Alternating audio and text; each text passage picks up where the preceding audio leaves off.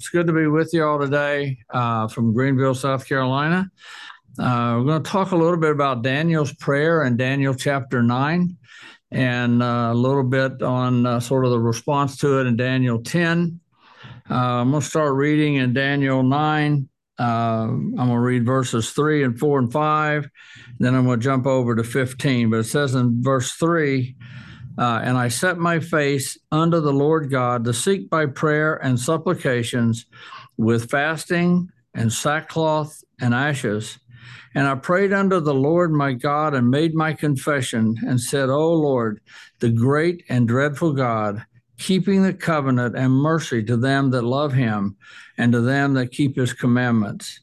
Then we move over to verse 15, and Daniel's still praying. It says, and now, O Lord, our God, thou hast brought thy people forth out of the land of Egypt with a mighty hand, and hast gotten thee renowned as at this day we have sinned, we have done wickedly. O Lord, according to all thy righteousness, I beseech thee, let thine anger and thy fury be turned away from thy city Jerusalem, thy holy mountain, because for our sins and for the iniquities of our fathers, Jerusalem and thy people are become a reproach to all that are about us. Now, therefore, O God, hear the prayer of thy servant and his supplications, and cause thy face to shine upon the sanctuary that is desolate for the Lord's sake. O my God, incline thine ear and hear. Open thine eyes and behold our desolations, and the city which is called by thy name. For we did not present our supplications before thee for our righteousness, but for thy great mercies. O Lord, hear. O Lord, forgive. O Lord, hearken, and do, defer not for thine own sake. O my God, for thy city and thy people are called by thy name. And whiles I was speaking and praying and confessing my sin and the sin of my people Israel, presenting my supplication before the Lord my God for the holy mountain of my God, yea, whiles I was speaking in prayer, even the man Gabriel, who I'd seen in the vision at the beginning, being caused to fly swiftly, touched me about the time of the evening oblation.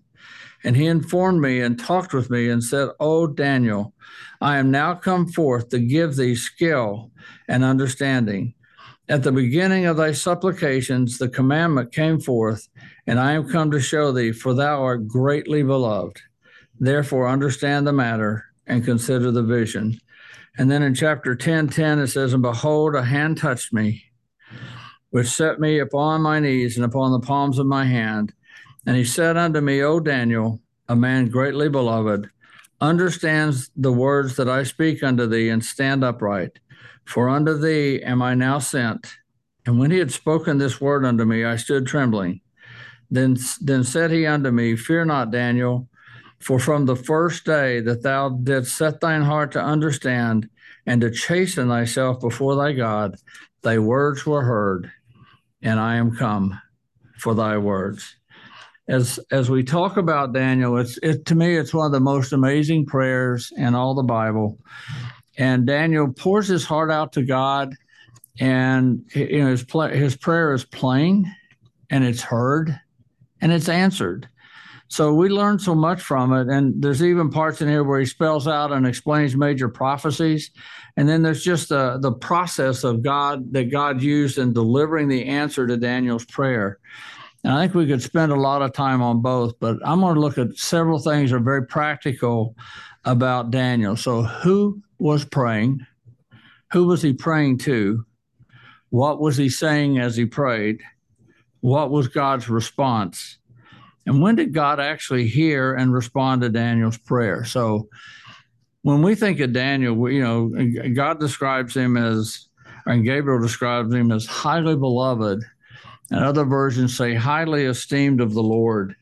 Daniel was the man who refused to eat from the king's table because he wanted to honor the dietary laws of his God. He also refused to stop praying 3 times a day, knowing he would face punishment. He was bold and honest when he interpreted the king's dreams, even though it could have cost him, but he was trustworthy. And he was a guy that Gabriel said had set his heart to understand and to chasten or to humble himself before God. Daniel gave attention to the Lord to seek him by prayer and supplications with fasting, sackcloth, and ashes. It's no wonder that Daniel was greatly beloved of the Lord. He had the heart for the Lord. He was humble. He was seeking it. And he even prayed, which we'll hear later, of whose glory and why he wanted God to answer the prayer. And so who was he praying to?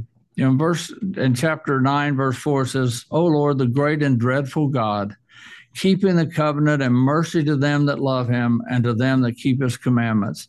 He's praying to God and he's praising him. He is praising and says, so what was he saying as he's praying? He was confessing his own sins. He was confessing the sins of his people. And he was speaking and presenting his very clear plea to the Lord.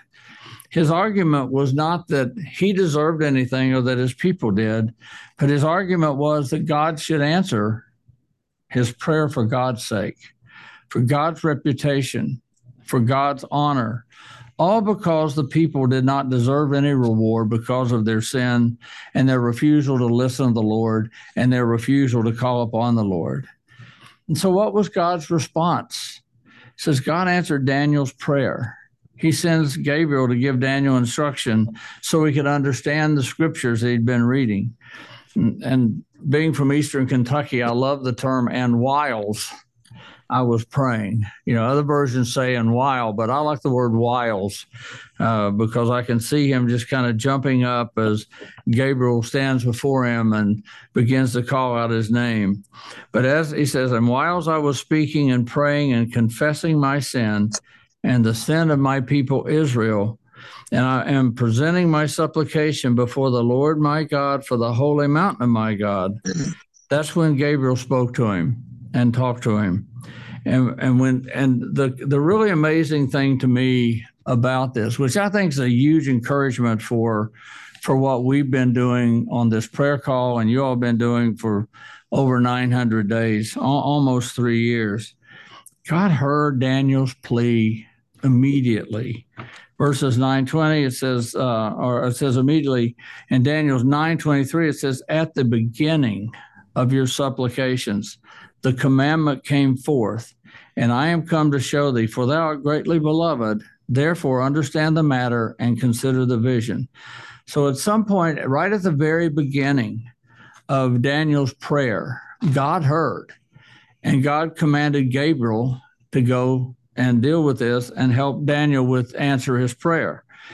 And Daniel kept praying for 21 days because there was this weird circumstance where the king or prince of Persia withstood Gabriel and tried to keep him from getting to Daniel. And I really can't explain that. Hopefully there's scholars on the call who can, but it's really strange that kind of resistance would be up for God's, servant and angel who's going forth to tell Daniel and interpret the vision and explain the matter.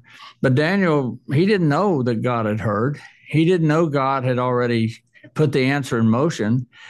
He just knew he was going to keep praying until God did. And even though the prayer had already been answered, Daniel kept praying until he saw the results of it. Daniel 10:12 says that the same thing. It says, then said Gabriel unto me, fear not, Daniel, for from the first day that thou didst set thine heart to understand and to chasten thyself before thy God, thy words were heard, and I have come for thy words. So the big takeaways for me in all of this is, first and foremost, our prayers should seek God's glory and not ours, because God deserves it, and frankly, we don't. Secondly, our prayers should include praise, confession, and very specific petitions. Third, God hears our prayers instantly, and in some cases, like Daniel's, he answers immediately, and we may not even know it. And I think that's, as we pray for revival, we have no idea what God's already doing. But I think and believe that he's heard our prayers for these 3 years, and that he is moving and getting pieces in place and sending out messengers to answer those. Obedience and humility are always key elements of getting prayers answered. Certainly, obedience and faithfulness and humility are the essential ingredients, really, to be highly esteemed or beloved of the Lord. And we should all strive for that. We should strive for it because we want to be Christ-like. And and finally, we should be encouraged to keep praying with the confidence that God hears and God answers our prayers. So as we think about what foundations have been laid and how many prayers and how many devotions and how much study has gone into the praying and seeking revival, I think Daniel's words and his example should be a great encouragement to us. I believe that God has heard. He says he will. He says that 2 or 3 agree, and we've had hundreds of people agree. And we've prayed, and hopefully we've humbled ourselves, and we've sought his face. And I believe he's hearing, and I believe Daniel gives us a good example for that. So hopefully that will be an encouragement. And, we maybe can't all be Daniels in a lot of ways, but we can continue to pray, and we can continue to see God's face.